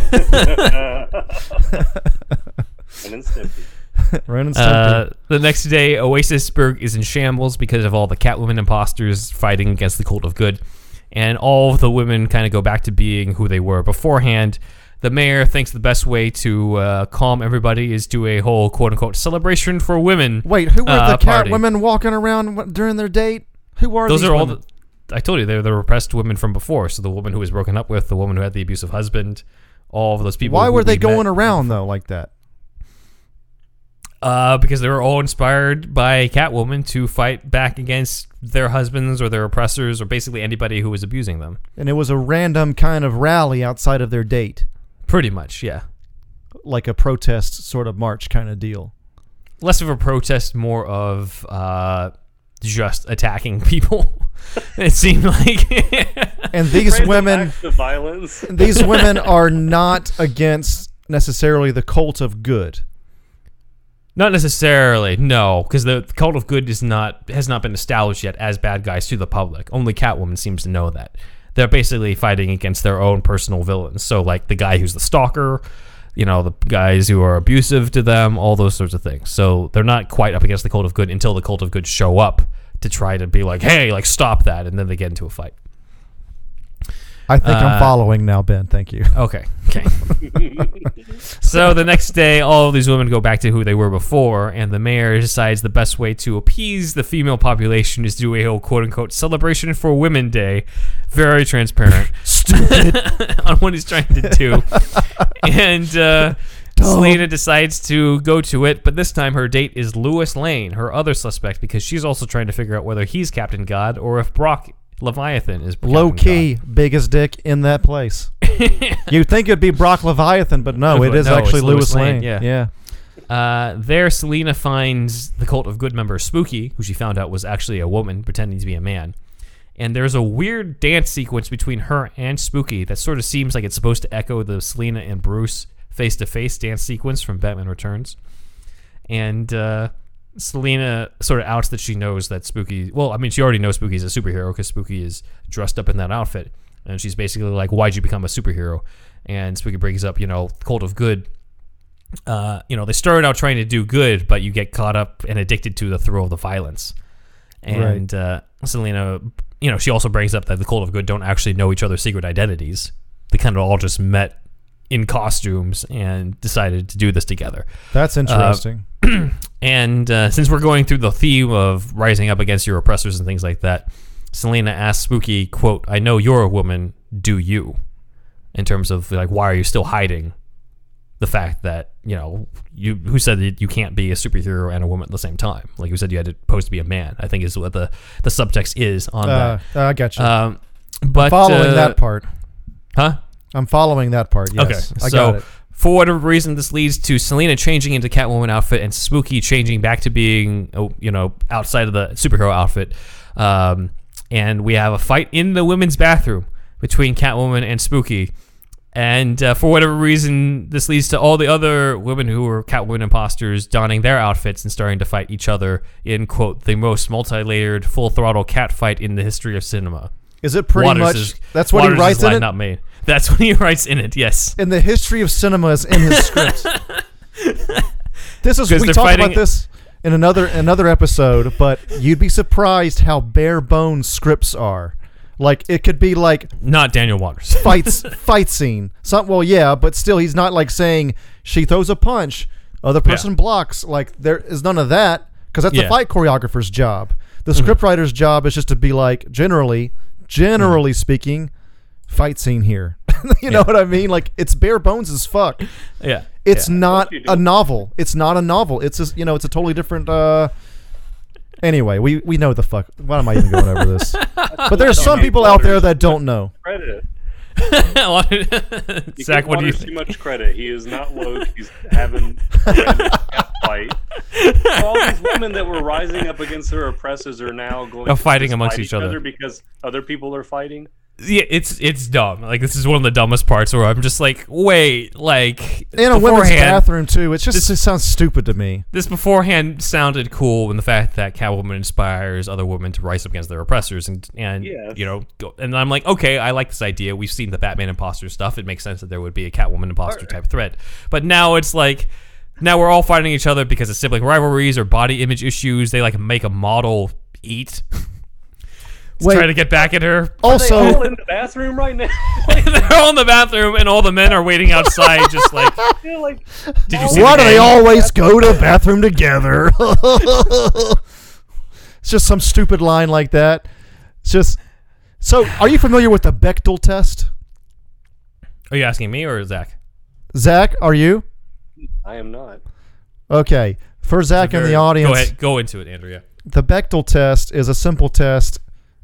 Correct me if I'm wrong. I'm going off of memory here, Ben, but it's to test how woke script is. No, but it's a feminist. It's part of a feminist thing. In like if women in a movie never or always their whole character is dependent upon a man, and all their lines are dependent upon men, or their conversations especially are always contingent talking about a guy.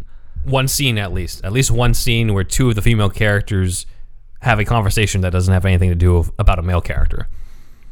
And it seems like almost this is not passing the Bechdel test. It could be because it's I don't know. It's just.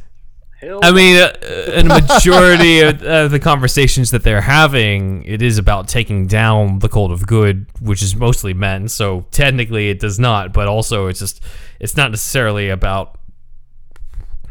It's the way that I see it. The Bechdel test is there to make sure that there's an equality, because you would definitely see scenes of guys talking that have nothing to do with women or the women characters, and a similar thing. So it's to make it seem like women talk about issues and not just the guys in their life all the time. Like they talk about actual fucking issues outside of that. And but no, here they're just a cat fight. The best in all cinema history, apparently.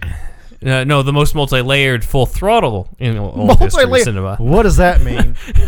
Multi-layered.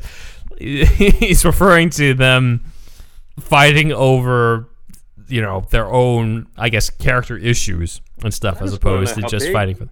How big the bathroom is? I don't know. I'm just picturing it's all in the bathroom. Right. They're somehow the women were in the stalls and they're hearing this going on, and they just start grab their Catwoman costumes out of their purse or pocket, and then they slip it on and jump out, and everybody starts fighting. Yeah. This is honestly the most random part of the script. Forget the wokeness. This. Let's talk about the logistics of this. Catwoman versus Spooky is okay, but even then it doesn't seem like. I like the idea of her. Again, I like the idea of her inspiring Catwoman imposters. I like the idea of her investigating and talking to Spooky and trying to appeal to the fact that, like, maybe this is somebody I can get through to on that. But this is where we get into a huge tangent where it's just like, all right, we need an action sequence on this specific page, and Daniel Waters is like, shit, I'm almost at that page. Time to do the action sequence. And so he just decided to do this. Right. So while all of them are fighting in the bathroom, all the men are waiting outside, bored, and are just like, so, did you watch the game? And then, of course, the fight gets taken out of the women's bathroom and transfers over to the rest of Frank's Fun Palace. Spooky knocks Catwoman unconscious, and but gets discovered by the Cult of Good, who find out that Spooky is a woman, and they don't think she belongs. So they start beating on her. What? And yes, so Spooky does her own fight. She quote-unquote tips the rest of her body upside down to slam Adonis to the ground with her back heel parentheses, a famous maneuver of renowned Hong Kong actress Michelle Khan, hint, hint. Michelle Khan, of course, was the stage name at one point of Michelle Yeoh. So that is Waters' dream casting, I think, for the character of Spooky. Wait, this is like a backwards suplex kind of move? This is what it sounds like. She with one leg firmly planted, tips the rest of her body upside down to slam Madonna. Yeah, I think so. Wait, with her back heel. Go backward. It sounds like a suplex. Let's go into the logistics of this part of the fight. First, it was the bathroom. Look, man, I try to take apart the words on the page. So, scribe Waters. Actually, look, writing a script is hard. So we make fun of it, but it is tough. Yes. And also, this guy made a fucking Batman movie, so fuck us. I know. Again, like, look, I do love the general. Okay, so. Just to stop real quick, like I do love the general idea of Catwoman versus these superheroes, these macho men superheroes who are actually supervillains, and the whole like the boys before the boys type of thing, and the fact that she's joined by Catwoman imposters that can also include her mom is kind of wild. Again, they did not develop that very well, but it's kind of a wild idea. I do like the general premise of it, but the execution in this specific part of the script just feels like Waters being like, I need all this shit to happen. Let me just put it on the paper and see what happens. He is on record saying that he's embarrassed that the script is on the internet and that, quote, the internet should not read first drafts. So that's true. You can kind of see why when it comes to this. It could have just been him clacking away in 1994, late 1994, just real quick, one quick draft, never even made a second pass at it, and then somebody put it on the internet, shortly after, like he got screwed in that way, So I understand it, but there are parts that are funny. Yeah. No, I mean, I like how this is a continuation of the themes established in Batman Returns. I like the general premise of it. I like a lot of different scenes in it. I think it could use a lot of rewrites when it comes to get rid of the amnesia thing, get rid of this random ass cat fight, make it more about her relationship with these imposters and her discovering that she can't just live on her own anymore. That she now means it's kind of like the whole Batman Begins thing, where now she's a symbol type of thing, and she never asked to be that. And she starts. The cat is a symbol. The cat is a symbol, yeah. The Catwoman is a symbol, yeah. Explore with those themes, as opposed to huge cat fights in the women's bathroom, which I think it's Waters' attempt at spoofing that idea, spoofing on cat fights and all those ideas is just, again, it just comes off as super random and not motivated, and seems like it's just there for the sake of it. In this version. Also, hopefully he was going to have some other motivation for that later. In the Ben Cave episode in which you discuss Batman Returns, you talked about Waters didn't like Batman 89? What's this guy's problem? He did not. No, he did not. He did not like, especially didn't like Robert Wuhl's Alexander Knox. What? Okay, that's 2% of the movie. He just felt that he didn't like the story at all. Not like Batman Returns has a much better plot necessarily, but I will say they probably have better character moments, but I wouldn't say it's necessarily a better plot. I can't trust this guy if he doesn't like Batman 89. It's like somebody that doesn't like dogs. It's weird because his Batman Returns comes off as he was hired to write a Deadpool type Batman spoof as the sequel to Batman 89, and it just doesn't really work. But that's also kind of why Batman Returns feels a lot more quirky and comedic in some ways than 89 at the same time. But it mostly worked because of the rewrites. It mostly worked because of Wesley Strick, who came on and did the final draft and cut a lot of the bullshit that Waters had there. So if Strick came on to this Catwoman script, he would have punched it up. Hopefully on this, but some of that Strick punch up. He just needed a Strick punch up, but at least for this sequence here was where I'm just this is weird. This is definitely the down point of it. So, because the Cult of Good is so misogynistic, they end up killing Spooky for being a woman. Really? But it's mostly because she betrayed them, I guess, in not telling them who she was, but also they don't know who each other are. So again, this is one of those things I'm just like, this does not feel very motivated. The Cult of Good escape, and Catwoman shows up, and dying, Spooky gives her a disc with their secrets. I guess she just happens to be carrying this disc around. And there's a funny beat where Catwoman objects, and she's like, how she's not a detective. And she's like, what am I supposed to do with this? Like, put it in a computer and hack something? I don't know how to do that. But Spooky tells her to save the city. And as she dies, she gives her a gold object that Catwoman doesn't know what to do with yet.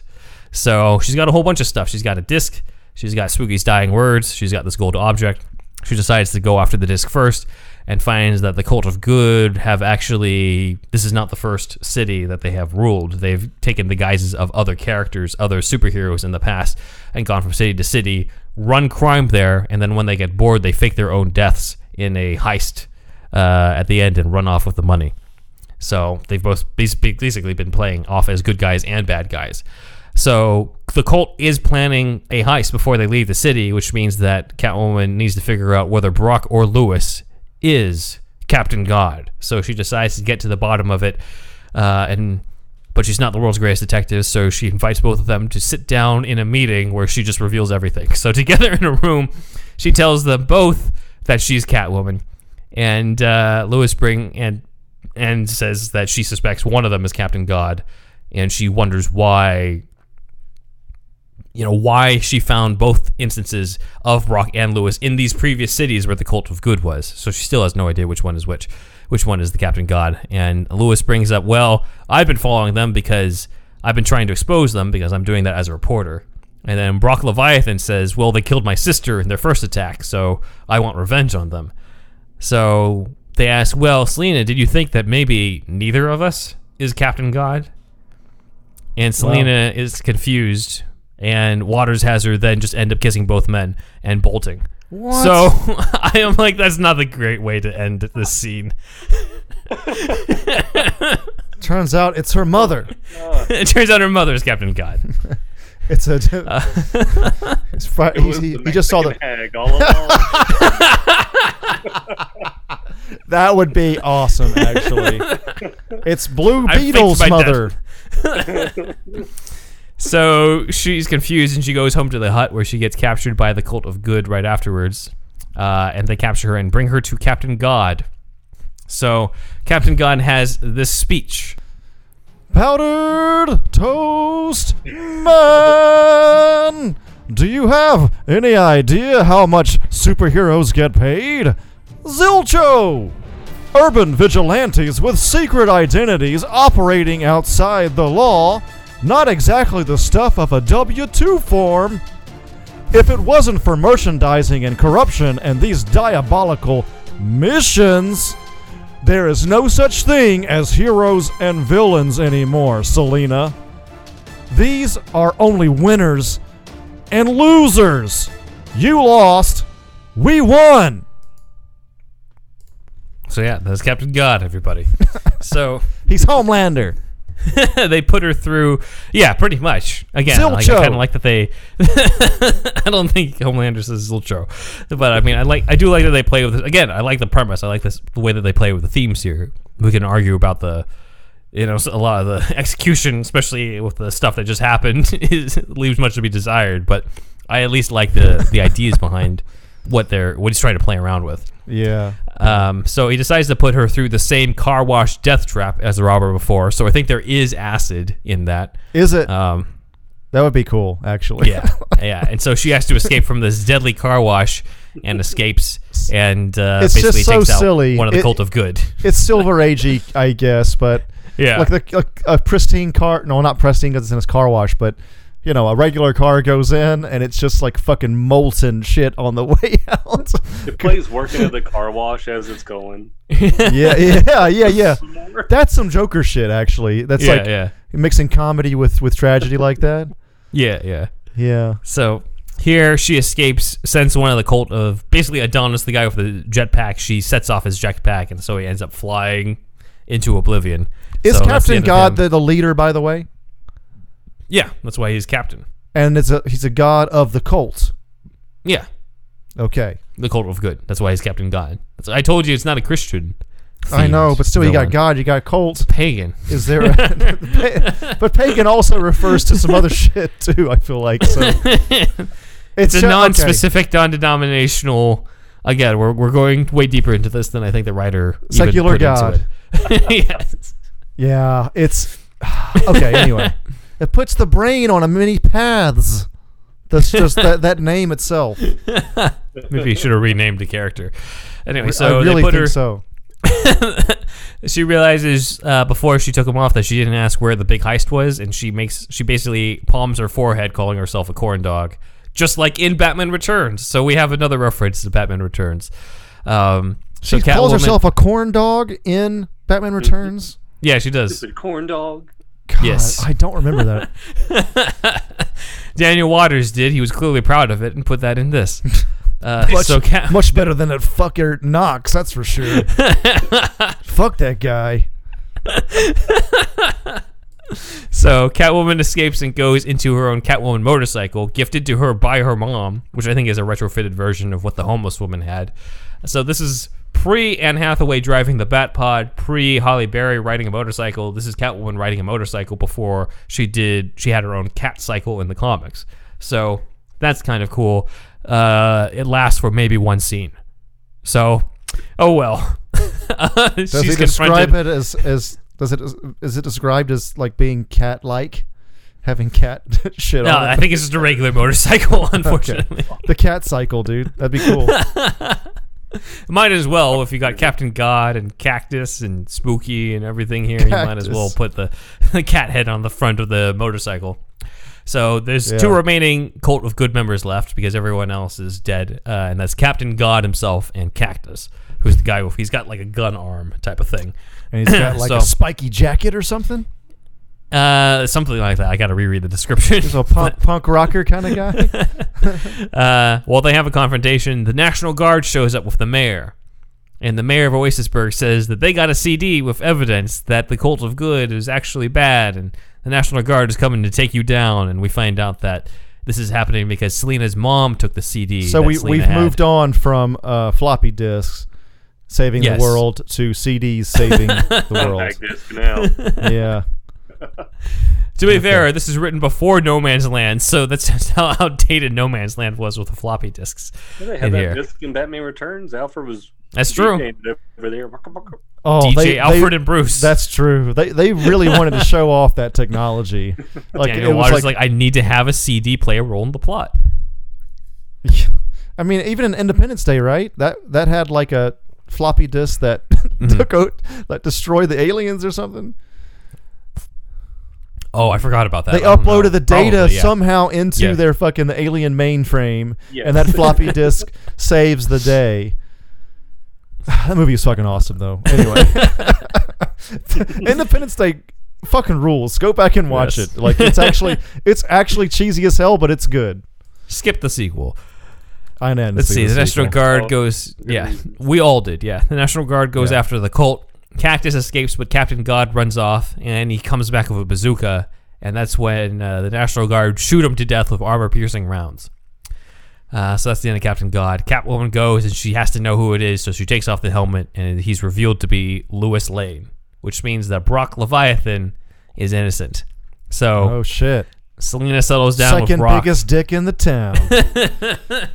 So she settles down with Brock Leviathan, and they vow to go after Cactus, the remaining member of the Cult of Good. And Selina says, quote, "A couple that battles the forces of evil together is a couple that stays together." So Brock decides he's going to gift her a ring from the dead sister. The sister who was killed by the Cult of Good, as they're bonded in fighting crime together and taking down, this remaining guy. However, things get complicated because Cactus arrives at Brock's place and makes himself at home. And Selina realizes things are going horribly wrong. As Brock's butler, remember he had a butler named Jeff, Jeff, quote-unquote, Jeff breaks from his stiff Michael Goff pose. So clearly Waters was thinking about Michael Goff as Alfred. And Brock's butler then poisons Selina with a syringe. And Brock arrives, revealing that he is Captain God, and he knocked out Lewis and put him into the suit so that he would get killed by the National Guard as his contingency plan. So, Brock Leviathan is Captain. Had the robot arm and been like, "Oh, that should have been a dead giveaway." He was Cactus all along. Honestly, I was disappointed in this because I was like, it would have been so much cooler if there was, like, it was neither guy and there was someone else as Captain God. It turned out to be the butler, and he was like, the butler Knox. did it. Come on. Knox was Captain God. That would have been awesome. I was like, really? You played around with these tropes. I feel like you played with it even more by just having neither guy actually be it and have it be like this other guy. But whatever. So Brock is Captain God, and he goes with Cactus, whose real name is never mentioned. And they go off to enact their plans as Selena lies dying from the poison. End of script. No, not end of script. The end. Fade to black. Fade to black. Fade to black.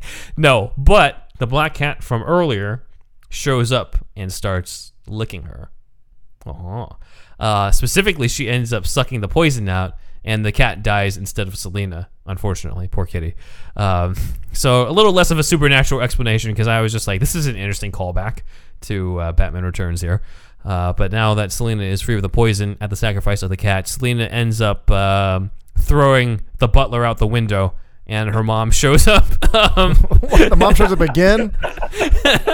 She got a crossbow this time, or a fucking... The mom's got, with her bow and arrow. A Glock. And, this time she's leveling up. Like, what's going on over here? The mom's like, I've leveled out in more plot devices, so... I was at the range the whole time. Training for this moment. Apparently, Lois Lane gave her a recording before his death because he somehow knew that Brock was Captain God, but didn't out it to Selena, and he wanted to say one last thing to her. You should know I knew you were Catwoman, almost from the start. The way you acted, some things you said, well, that and your mask. I saw some pictures, and you know, it really only covers your eyes. Your face is actually quite exposed. I'm not going to rat you, or I'm not going to rag you about it, but I just want you to know I loved Catwoman before it was the cool thing to do. Oh, smooth. Very smooth. So, like you have a lot of confidence from something. So, Lewis apparently has also figured out that Brock, a.k.a. Captain God, is going to be striking Frank's Fun Palace as his big heist. And so Catwoman's mom encourages her to go save people. I keep calling her Catwoman's mom because she's never named. Frank's Fun Palace is what, a bar? It's a casino. A casino, yeah, because we're in Vegas. Run by Frank, a.k.a. Danny DeVito, in my mind. Even though, again, that makes no sense if they did that. But anyway, Captain God and Cactus strike the casino, leaving the tourists. They basically lock the tourists in with a bomb and try to make their getaway. And for whatever reason, they make their getaway separately, so they're each on separate motorcycles. And as Cactus is on his motorcycle to leave, he has to stop because he finds himself up against, quote-unquote, a wall-to-wall legion of staring cats. Oh, and weird. A bunch of Catwoman imposters. So, led by Selena's mom, they end up killing Cactus. So, thank you, Mom. Wow. And Catwoman confronts Brock in a one-on-one fight where she wants to know how to defuse the bomb in Frank's Fun Palace and ends up knocking him out. And Catwoman goes to the other Catwoman and calls them out on how they were fighting each other earlier. And how that made no fucking sense. Well, I wish she said that. That's not in there. But she brings up how like they need to stop fighting each other and put on more of a united front in order to save the people inside, which I think is somewhat metaphorical of Waters basically saying like sometimes with these movements against oppressors, there's too much infighting of people fighting each other on what's the best way to do it or any of those sorts of things. And so he's metaphorically trying to bring it together. Maybe I'm giving him more credit than he deserves, but he's trying to bring it together by having Catwoman round up the Catwoman imposters, which honestly I wish he did earlier in the script on this. And so now all of the Catwomen work together. They open the skylight for the casino because all the doors are locked and rigged. And they form a human ladder for Selena to climb down to get down safely because she doesn't have a grappling hook because she's not Batman. And she reaches the floor and she reaches the bomb and she realizes she doesn't know how to defuse it because at the end of the day, even though she's Catwoman, she's still Selena Kyle, who used to be Max Schreck's secretary and a cocktail waitress, so like you can't expect her to know everything. But she remembers the gold piece that Spooky gave her when she died, and she puts it on the bomb, and it stops it and it disarms it. So I guess Spooky had the thing that stops the bomb. But her mom finally tells her that she's proud of her as everyone is able to leave the casino safely, which would be a sweet moment if her mom wasn't so shitty to her earlier in the script, honestly. Right. But outside, Brock wakes up and he's disappointed his plan doesn't work. He counts down to when the explosion is supposed to happen, and he raises his arms in the air waiting for it, and it doesn't happen, and so he gets pretty pissed off, and so he sends a missile after Catwoman instead, because that's what happens when you don't succeed in blowing Does up she your bomb. not have the whip at all in this movie? Oh, she does. She Okay. just doesn't really play that much of a role. Like at one point, another Catwoman imposter uses the whip, and Selena Kyle's like, "Look, Catwoman can be anybody, but the whip is my thing." And she takes the whip back from her. So I thought that was cool. But yeah, anyways, Brock sends a missile after Catwoman at Frank's Fun Palace, and she realizes it's coming after her because Brock gave her the ring from his quote-unquote dead sister, and it turns out there's a tracking device in it, and so the missile's following the tracking no matter where she goes. So she gets the ring off, puts it on an arrow, and fires the arrow at Brock, and Brock catches... Oh, I think he gets hit in the chest, but with the armor, with the arrow, and he's like, psh, whatever, and then he looks down and he sees there's the ring and the missile coming for him, and his last words are, quote, "Wow, beat by a girl." And then he, quote-unquote... He, quote-unquote... not good. Detonates in a vivid as PG-13 allows burst and gets blown up. So it's the end of Captain God. God is dead. Wow. Oasisberg calls Catwoman their new hero and put up a cat signal. And Selena is in the bath and sees the signal and refuses to go because she's not that type of hero. She's not that type of hero. She wants the town to play a different song, she says, and we have basically a whole montage of men and women treating each other with respect. You know, there's a purse snatcher who like tries to snatch a purse, and then he like sort of sheepishly walks back and apologizes for doing it because he's actually afraid, because again, everybody's seen these women as Catwoman type of thing. So it's just trying to basically promote the idea of some sense of respect. Now, people building up themselves rather than her saving everybody. I think we've come a long way, haven't we, everyone? Yes. So we've come quite a long way. Yes. Basically, since '95, Selena has turned Oasisberg into a place for that, and the end reveals that she's taken over the Fun Palace. That's now Selena's Fun Palace, and she has a voiceover narration basically saying she doesn't have to choose to be Selena or Catwoman anymore. Here, she can be both. And that's the end of Catwoman. Now because she chooses to be. Right. Catwoman forever. Residency in Vegas. All right. Thoughts on the 1995 Catwoman script? Do you guys still think that they should have made it? Zach? I'm going to take your line from earlier. No, sir. I don't like it. Some horse says that, right? In Ren and Stimpy? Right. Yeah. Okay, so no, I don't think so now. But I feel like there could have been some remedies. Maybe if it was in Bloodhaven instead, so it's somewhere close by, and that there was a very like Z-lister or lower tier Batman villain or a Bloodhaven villain, so that it was like some link there. Crazy Quilt. Crazy Quilt. And I'm thinking like Black Mask in the Birds of Prey movie or something like that. I mean, Black Mask is in Catwoman's future, at least. I don't think it was during the 90s that that part was written into the comics. But yeah, I think that would have made it better. Just that, and then like you said, Catwoman not having amnesia, just kind of choosing to leave Gotham, right. But still knowing who she is. And yeah, there's a lot to unpack in this. Yes. Yeah, Andrew. Probably should not have been made, but this is also a first draft, or probably close to first draft. No one else looked at it afterwards. I mean, except for us. Yeah, and the rest of the internet. Yeah, the rest of the internet did, but like nobody, a contemporary to, the Strick didn't take a pass at it. Right. So, I mean, it's really not good, and it shouldn't have been made in this form. But, it's his first draft, so whatever. But yeah, definitely it shouldn't have been made in this version at all. Like this was bad. Actually, is this anywhere? I never saw the Halle Berry one. Did you see that? Did you see it? Anybody see it here? I don't think any of this made it in there. Okay, so that's a completely different script, probably. Yeah. Okay. I have some stuff on that too. So he apparently turned this draft in on June 16th, 1995. Now, why is that significant? Because that was the opening day of Batman Forever. And so Waters said that may have been, quote, not my best logistical move because of the tonal differences between Batman Forever and Catwoman, especially because Catwoman was not meant to be a family-friendly script, whereas Batman Forever was meant to be a family-friendly version of it. But he also felt that Tim Burton didn't really know what he wanted and lost interest. He said, quote, deep down he knew his vision wasn't something anybody wanted.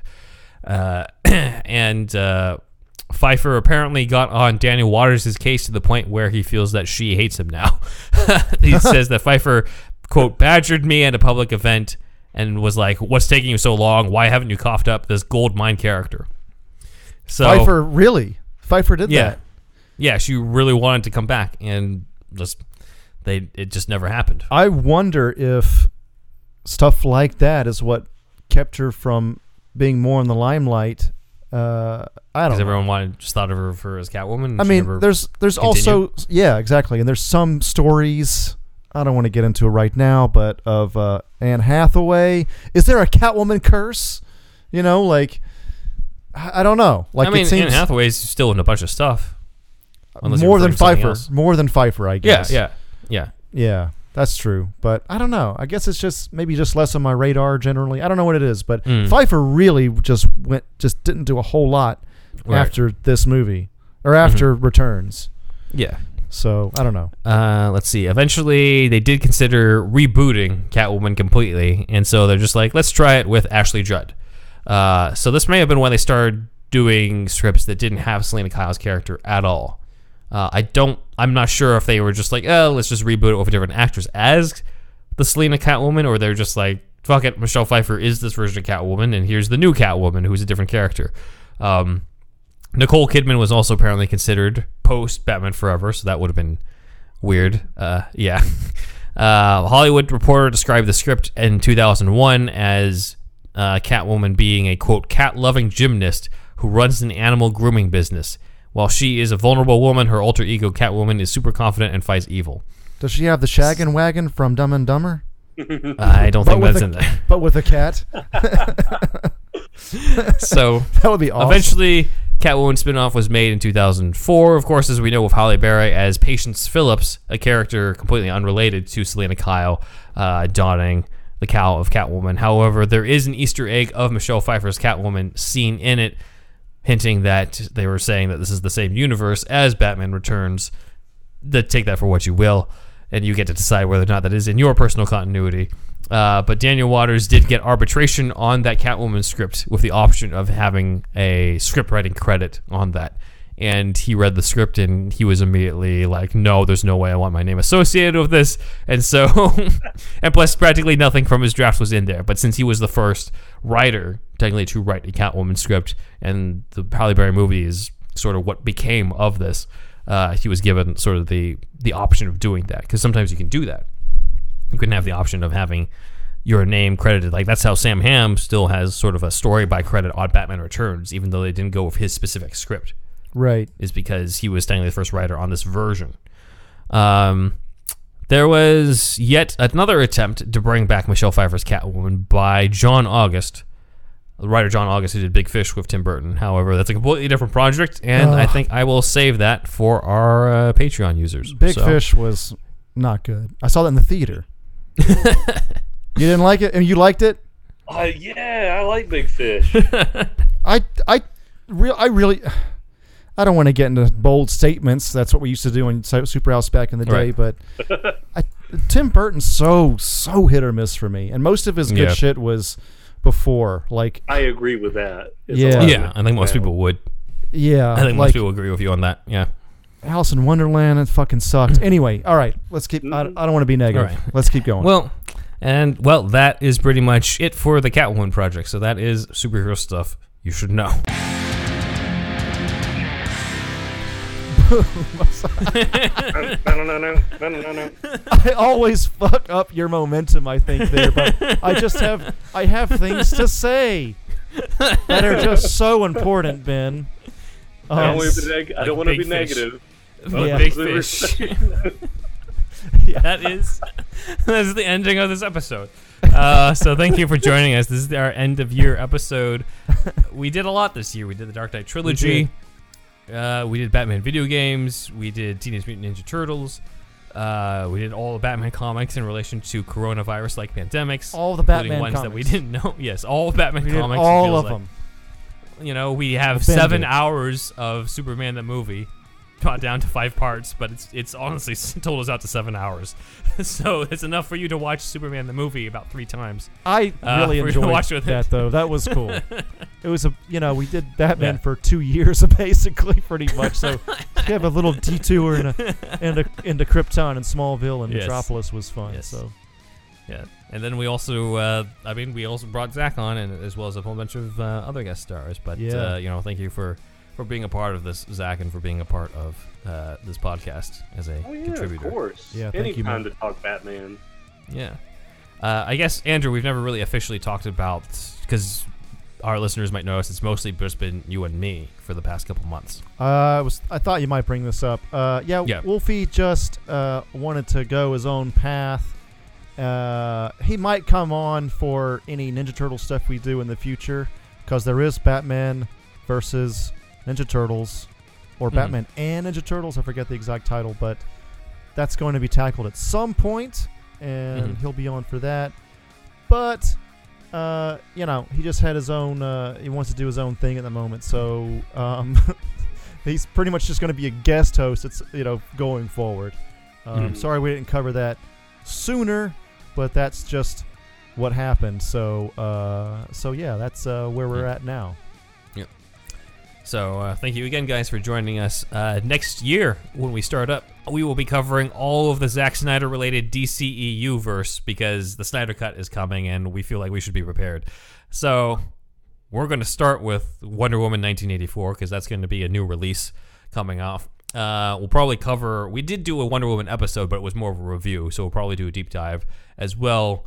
Man of Steel, Batman vs Superman, Justice League, as well as some of the comic book related stuff. So I plan to cover stuff like Batman's meeting of Superman in the comics, their first meetings throughout the ages, all the different fights they've done throughout the ages to coincide with that. But a lot of next year will be on that. Personally, can't wait for the Man of Steel one. Because that's coming up in January. Bloodbath, bro. It's gonna be a fucking bloodbath. I'm gonna put a disclaimer on that episode. Let me put it that way. Okay, we're gonna. I'd say what we've done for every director is treat them fairly. I'd say that's true. Like we've talked about positive and negatives of everybody. Schumacher, Nolan. Like it's not like we've shat on one or completely worship the other. We've given praise and criticized every single one of those guys. It's not like I don't have a Batman vs Superman and Suicide Squad movie book downstairs. So I can still appreciate parts of them. Yes, that's right. Yeah, warehouse fight scene and all that shit. Yeah. So we'll definitely be covering all of those. So stuff for you guys to look forward to. In the meantime, I'm going to do some of the shout outs to our YouTube comments that we've been getting. So we have a few corrections department stuff. So one of them is from Camden. Again, Camden, I'm very close to just inviting you on for just talking about Superman, because clearly I've been fucking up too much. But I said in part 5 that Superman the movie was the only Superman movie that John Williams scored, whereas everyone else kind of just took his themes. Camden corrected me, saying that Williams actually wrote new themes for Superman for The Quest for Peace, but he left the conducting of the orchestra and I guess filling in the rest of the score to Alexander Courage, which is why Alexander Courage is credited for the score. That is interesting. I did not know that. Yeah, I did not know that. I've never the seen previous Suits stuff 3 and 4. We will next year, I'm guessing. Yeah, we're gonna see. I'll be okay with it. Go in with low expectations. It could be okay. Yeah. Mitt Bronx is back, and he brought up how I talked about in the podcast how Larry Hagman from Dallas, who was JR, has a little short role in Superman the movie as the one who gives mouth to mouth to Miss Tessmacher. And Andrew said he was not familiar with Dallas because he knew other retro TV shows like I Dream of Jeannie, and Mid Bronx has Nick at chimed in Night. saying, yes, Mid Bronx says Larry Hagman was the male lead in I Dream of Jeannie as Captain Anthony Nelson. So that you should know who Larry Hagman is what he's saying. He didn't say it like that, but I think that seems to be the subtext Okay. of that. Let me address this. It is funny, but I haven't seen him since the 90s, and I wasn't paying attention that well when I was a kid. So, okay, yeah, it's a stupid mistake on my part, but I don't know, man. I that wasn't my main focus when watching I Dream of Jeannie. Also, let's put it that way. Nor is his role in Superman like the most memorable compared to like Christopher Reeve, like so. So I mean, yes, of course he's right, but yeah, okay, yes, I'll take it. I'll take that. All right. Let's see. Next one is Captain Beastwinger. Has been leaving a lot of comments for us. This is Cool new, name. Yeah, thank you, Captain Beastwinger. Cool name. This was on one of our. I believe it's on our Batman Forever novelization one. He was talking about Chase Meridian. He says, quote, Chase didn't make it as a big role in the comics because he already had a doctor-therapist mother figure, Leslie Tompkins. So, what do you guys think of this? Zach? No, I mean, that's like a totally different role. That's like Yeah, I agree. mother role for Bruce. Chase Meridian. Chase Meridian is just like a love interest, so...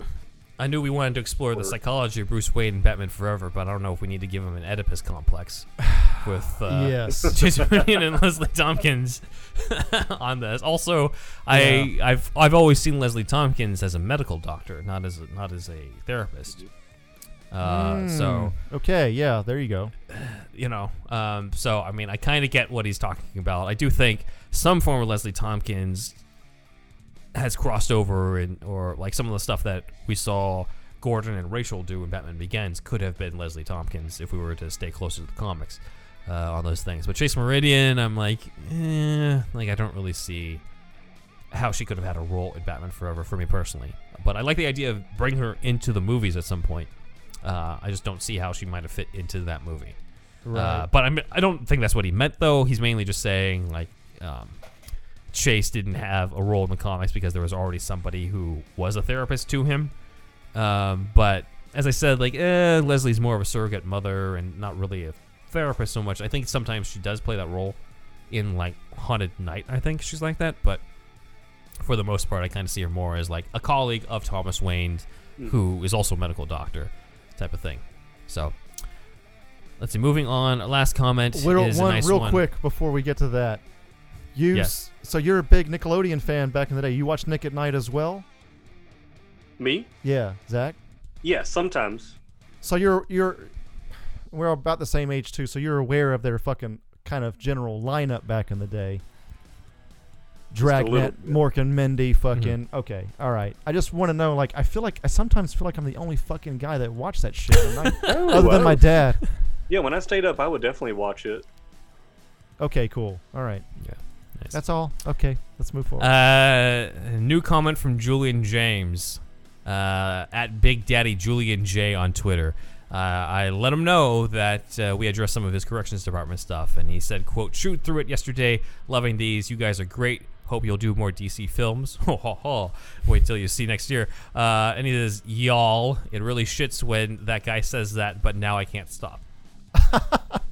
Okay. Ben sent me this before we started recording. Great comment. Thank you. Several things to unpack here. First of all, the only Australian we've interviewed for the show, also named Julian. This is before Ben was a co-host. It's just this is before that time, and that's only on iTunes right now, not on Spotify, not on YouTube just yet. Julian Ledger. His dad actually did some Marvel covers, actually. So I forget what his dad's name is, but his name is Julian Ledger. Other thing is, that guy, we say our names at the beginning of the show every time. Come on, man. Throw me a bone here, but I'm glad that I could bring the joy of y'all to Australia. So yes, that's pretty funny. So thank you for the comment. I'll just call you that guy from then on. That guy. I'm that guy. With that guy. He chewed through 5 episodes and he's still calling me that guy. Come on, man. Thanks, Ben. And I like that guy that says y'all. To be fair, he doesn't know which one of us was on Twitter to respond to him with that. So. But he could have said your name still. Come on. Oh well. Yeah. I'm the one that says y'all though. Come on. Yes. Yeah. That y'all guy. All right. Shit. All right. I thought that comment was funny. So anyway, thank you. Last comment is from SDCT Productions. Quote, as a filmmaker stuck in the madness of this pandemic, this podcast has saved my life. So Yeah, thank you very much. That really means a lot. I was thinking about like if we made any kind of positive influence over the year, like a little before you sent that to me, Ben, and that's really cool. So yeah, I'm glad we could do that. Yeah, no, I mean, I think, thank you very much for listening, and hopefully this will, I'm not sure whether this whole podcast saved my life is an exaggeration or if you're going through some shit you weren't talking about, but either way, we're grateful to have you as a listener, and we hope that this continues to bring you joy during this time that I know has been very trying for us. I think we're very grateful over on the podcast that this was a good year for this specific show. When I know that this was not a very good year for a lot of other people, but I'm for one, I'm grateful for what we were able to do for this year in our growth. That's the thing. Like we suddenly found ourselves in quarantine and lots of time at home. Still had the internet, so we really, tried to hone this show in more and more. We did, yeah. And yeah. Over to that guy. Over to that guy. Okay. Thanks again, everybody, for this year. This is, of course, the last one. And thanks, Zach, of course, for coming on again. So, and with the awesome art always as well. And the voices. Are you fucking kidding me? So, like a triple whammy there, man.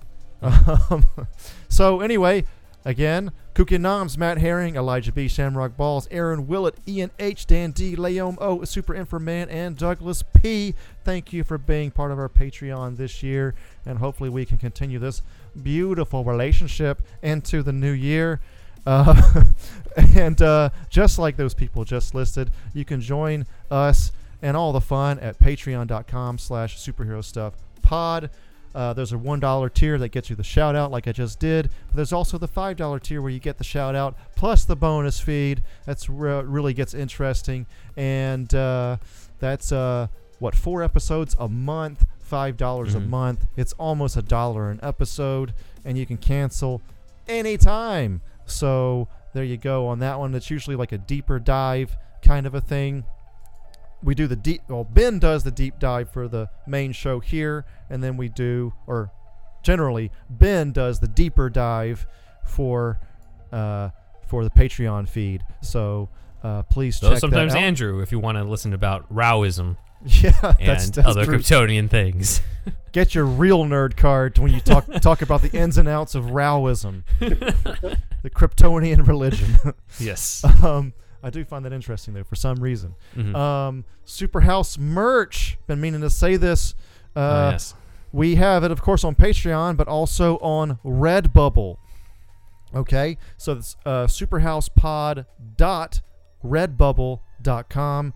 Get your mugs. Get your shirts. That's where Wolfie's still a part of us, actually, because he did a lot of the art for that. The Indeed Wizard art and the Ben Man art is on there. So if you want that Ben Man mug or Ben Man shirt or whatever, stickers, or also Indeed stickers. Yeah, Indeed Wizard sticker.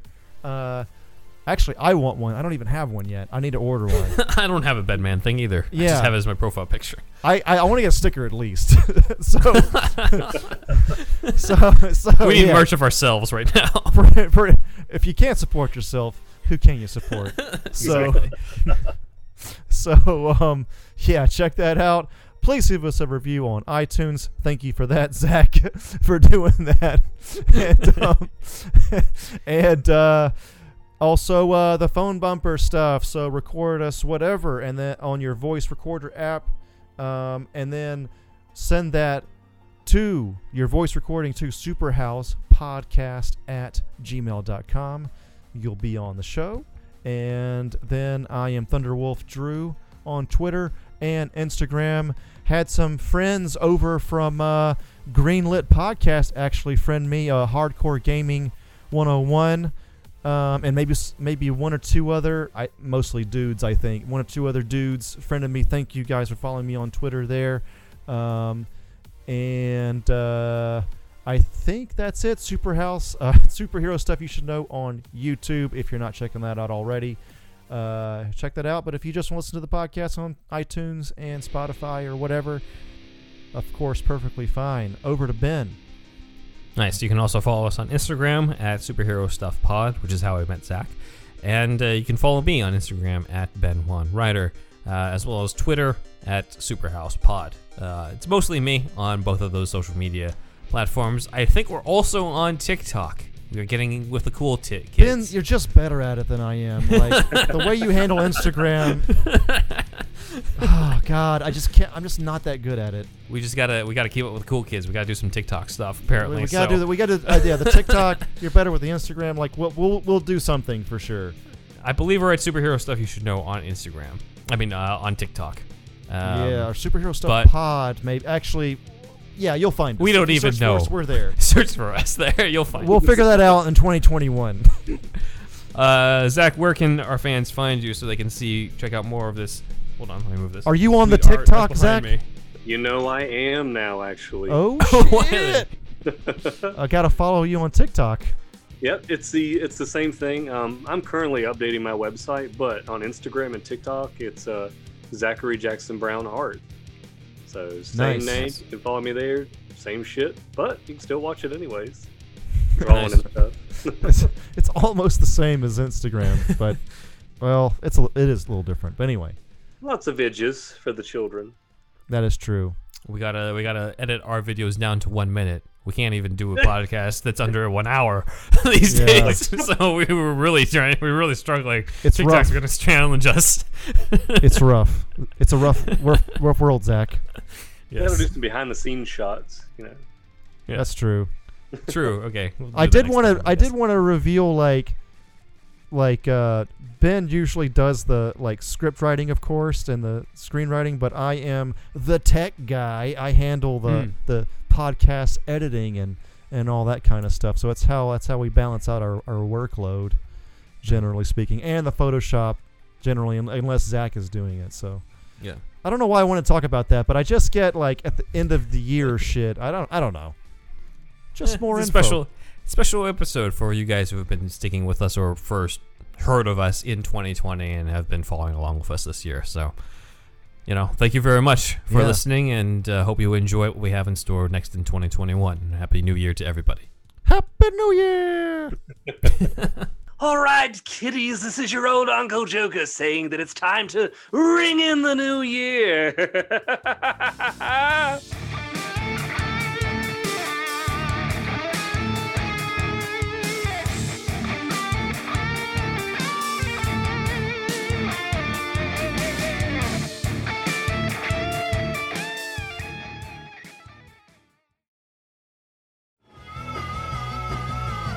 You're listening to the Geekscape Network.